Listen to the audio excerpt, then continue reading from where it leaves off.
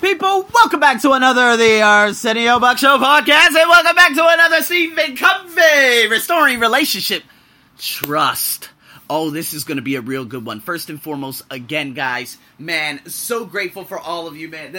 I love it. I mean, it's been almost 4 years, and what I've always envisioned about this podcast having consistent plays. Again, my ESL podcast is phenomenal beyond belief, because it just has just ridiculous downloads all the time. But this one is finally getting the attention it deserves, and finally everything that I've invested my time and, reshaping myself is possibly now beginning to reshape other people too. So I'm so grateful for all of you who are listening to me.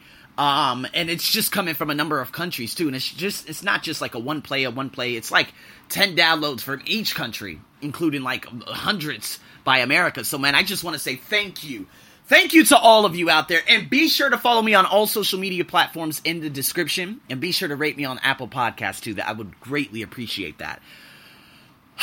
With that being said, another area that creates huge trust issues in personal relationships is money.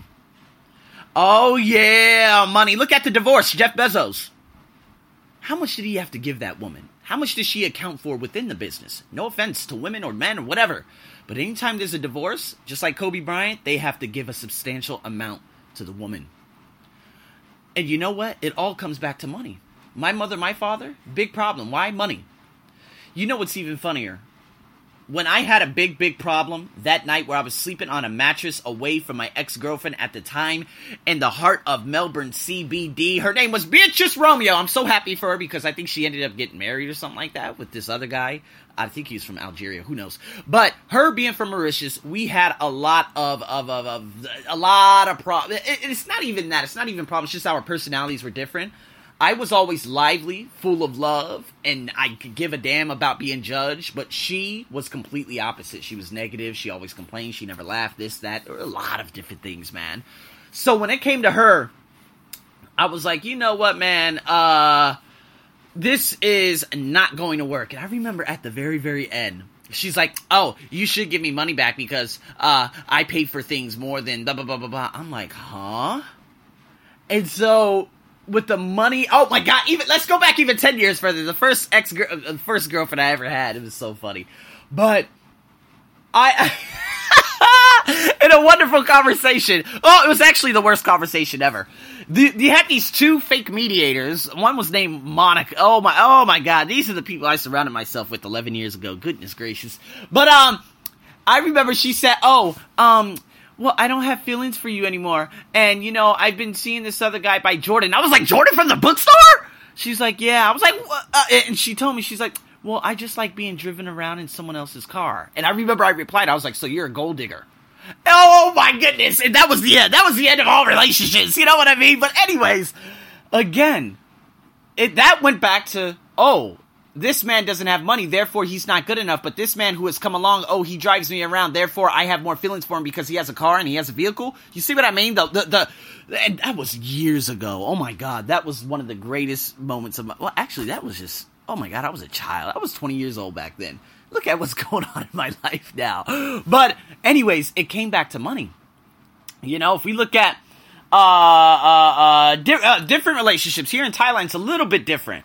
But here in Thailand, it's also about money. See, I'm going to be honest with you.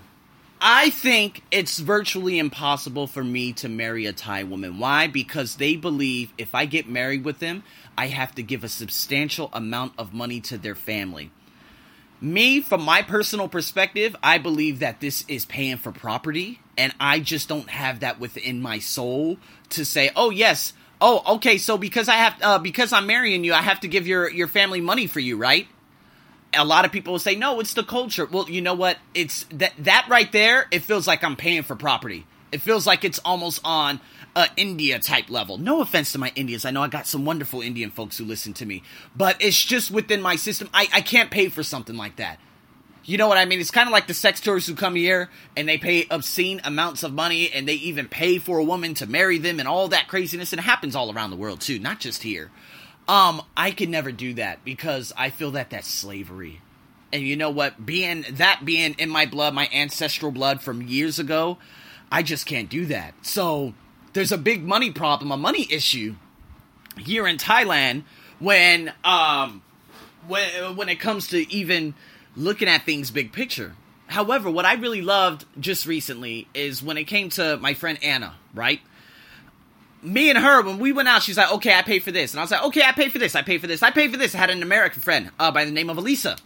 You know, me and her, we always had a wonderful understanding of each other. She's like, okay, I got the first round, you got the second round. Okay, I pay for this, I pay for this, I pay for this, I pay for this. There was never a money issue. We were always on the same wavelengths.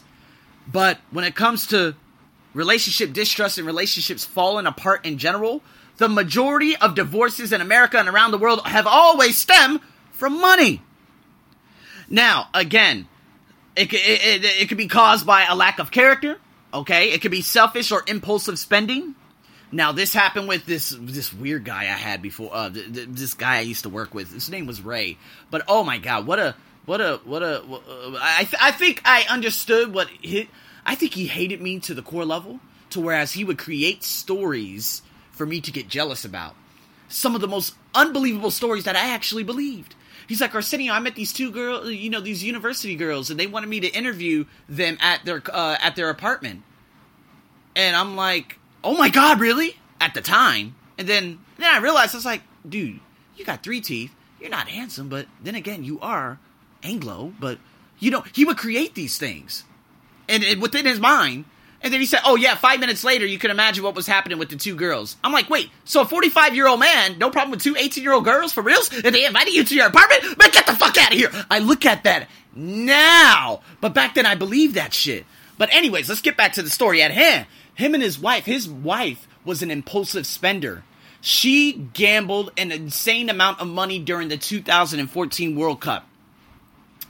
He had problems with her, and obviously, I didn't even know what his intention was when he first moved here anyways. He was in the hotel business back in England. So I'm like, why'd you move here to Thailand, and why do you have this job getting paid this amount of money?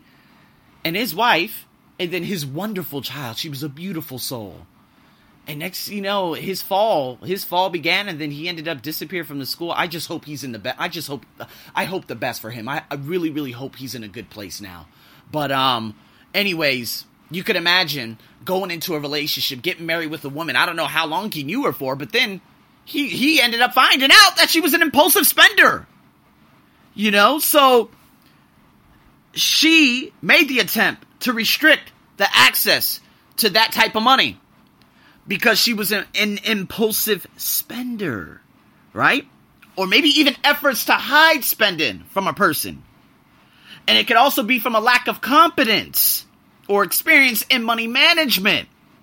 These are very, very, I'm telling you, man, these are red flags. Before you get in a relationship, you're like, oh, I'm going to go to the market. I'm going to go shopping. I'm like, red flag. I'm like, what the hell are you buying all this for? God damn it, I haven't bought a shirt. I have not bought a dress shirt in 3 years. Okay? In 3 years. I haven't bought socks in about 4 years. I know it sounds gross, but trust me, I wash them all the time. It's all good. I just bought my first pair of shoes in about 3 years. I don't care about materialism, but a lot of women here in Thailand and around the world, they do. And so you have to figure that out. Now, you guys are probably wondering, okay, Arsenio, I get it. What's a way to restore that type of spending, that type of trust, whatever it may be? And this is what I'm going to talk about right now. I'm going to give you a story from Stephen Covey's book. And I'm going to quote the hell out of this right now. So here we go. This is a woman. For years, my husband and I had problems managing our money. We would agree to spend our money in a certain way. Then he would come home with some new thing we hadn't agreed on. It was very frustrating, and I eventually withdrew emotionally as a financial partner. Over time, however, we both came to realize that this situation was negatively affecting the trust in our relationship, and we decided to change. How? He worked on being more responsible to act based on our agreements. Key word. I worked on expressing my opinions better. Key phrase. And participating more fully in financial decisions. Key compound adjective. And together we became involved in learning more about good financial habits, including budgeting and investing. That's the result. So it's taken quite a while to shift old habits, but through it all, we've become amazingly close and more unified in our financial values, goals, and habits. 3 key words. In fact, I'd say now, financial units is one of our strengths. Doing something together that was this challenging has created even strong bonds of trust in our entire relationship. So in saying all of that, she stated her problems, but then there were key words and phrases that you can see on my blog that I'm going to post shortly after this, that they ended up taking. Having that sit down and agreeing and making agreements on financial decisions. Like, you know what? Listen, I'm going to be honest with you. From my perspective, I feel that I'm putting more into this than you are, and then you're becoming a spender rather than consulting me about it. Maybe we could come to terms and agreements. Okay, what is it you want to buy? Is it something that we need, or is it something that you want? You see what I mean? Having those conversations, extremely important.